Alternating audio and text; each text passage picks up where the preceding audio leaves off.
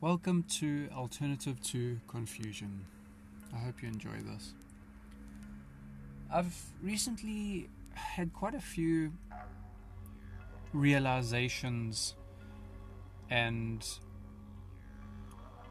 basically memories that have cropped up that are some great life teachings. And I've recently actually forgotten these. And they're actually not too far off from when I first learned them. One of them being to keep your emotions in check.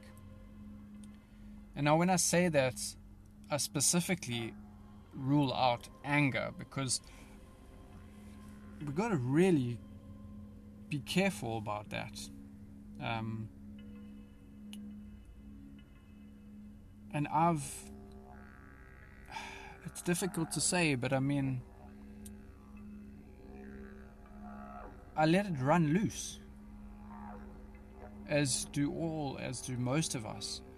We often forget great, influential teachings that have been so profound to us about certain things, such as keeping your anger in check and keeping your emotions in check, on how to deal with them and how to work with them and how to dive into your darkness, essentially, if I can call it that, because I think many people reflect on that symbolism of shadow work and darkness. And one of those things that I realized was that we got to understand that our anger doesn't come out of us. When someone makes us angry and we want to react, it's not coming out of us. That anger needs to be held and looked at and pondered on and used for a reflective state of, why am I being taught this by this specific happening that is happening now? And it's amazing, because once you hold that anger as if like in your hands, you tend to reflect on it and realize that it is a lot of hurt from the thing that is making you angry.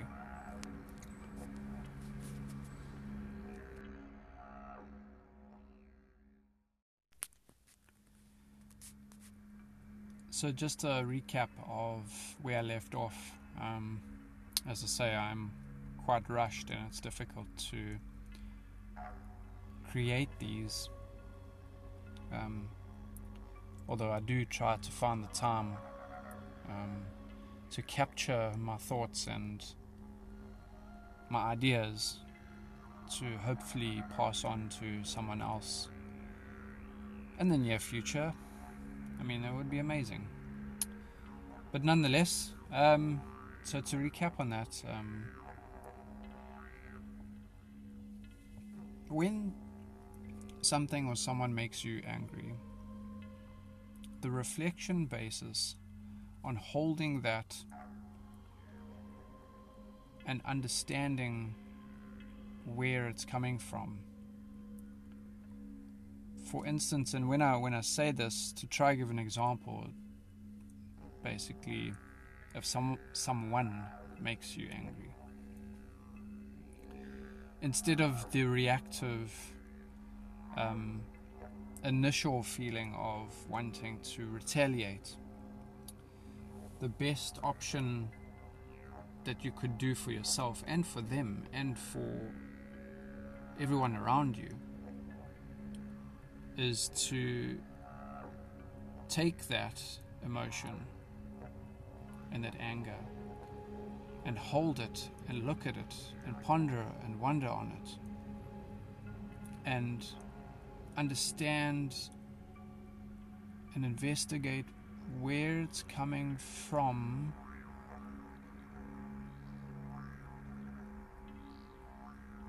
that person.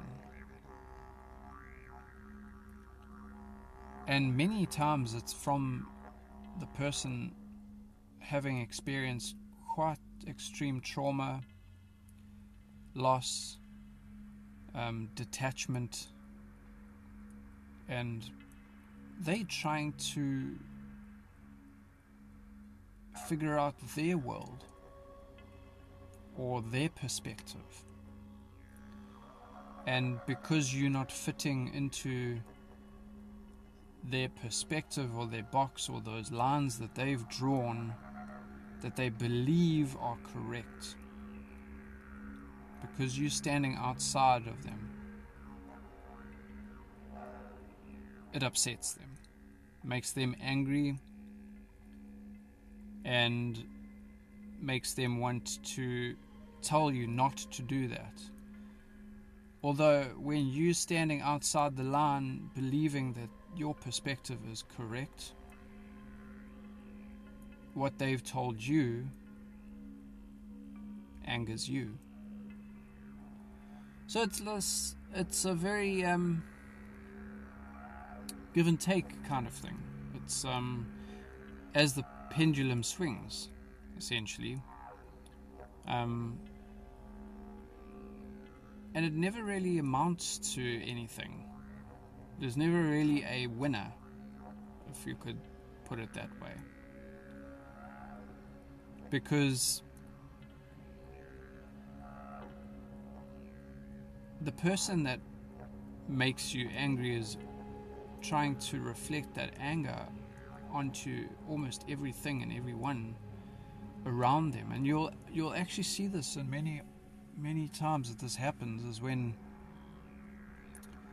someone makes you angry, they're not only making you angry, they're also making everyone else around them angry, and everything that they do seems to break or seems to not work, and everything that's happening around them just doesn't align.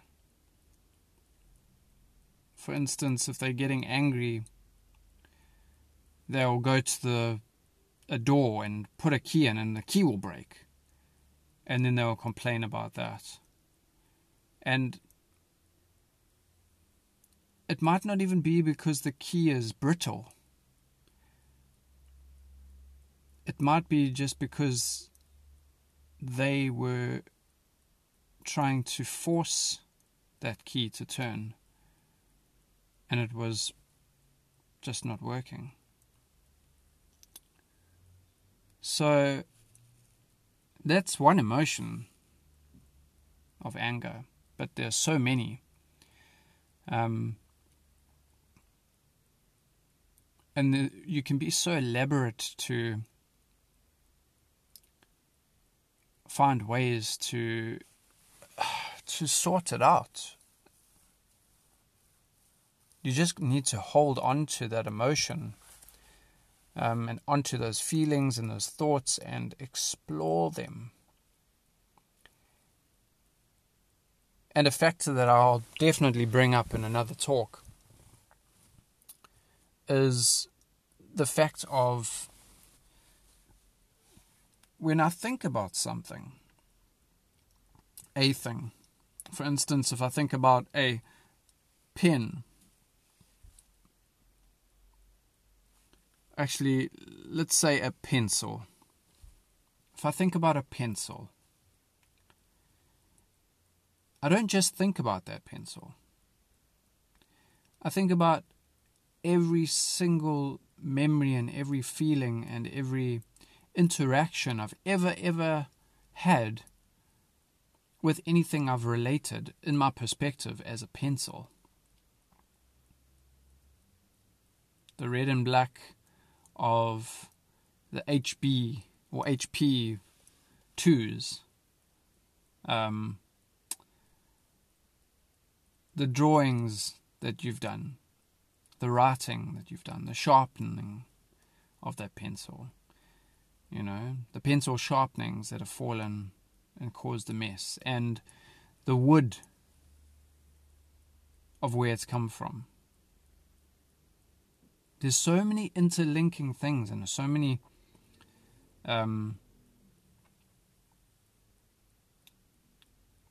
what do you call it? It's mind maps. So I don't know if you ever thought about these or created these in school. There would be these mind maps where you would like draw this middle thing, and then off that, everything that it's related to, or everything that it's come into contact with. And essentially our minds do work like that.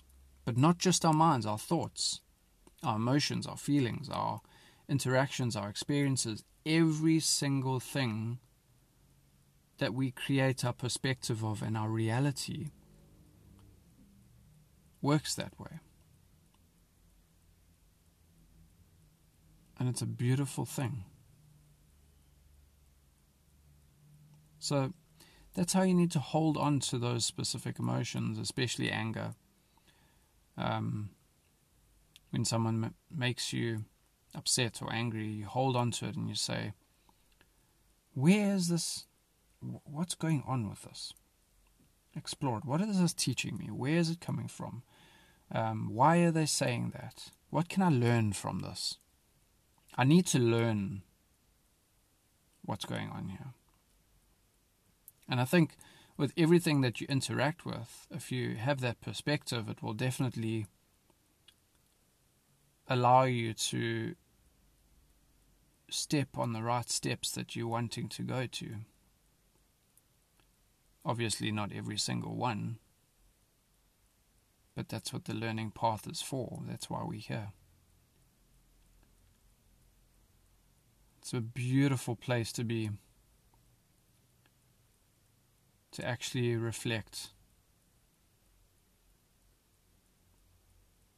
I wish you all the best on your reflections, and I love to hear some beautiful comments on them. But yeah, as I say, I gotta get going, guys and girls and everyone that's listening. Have a good one. See you on the next episode.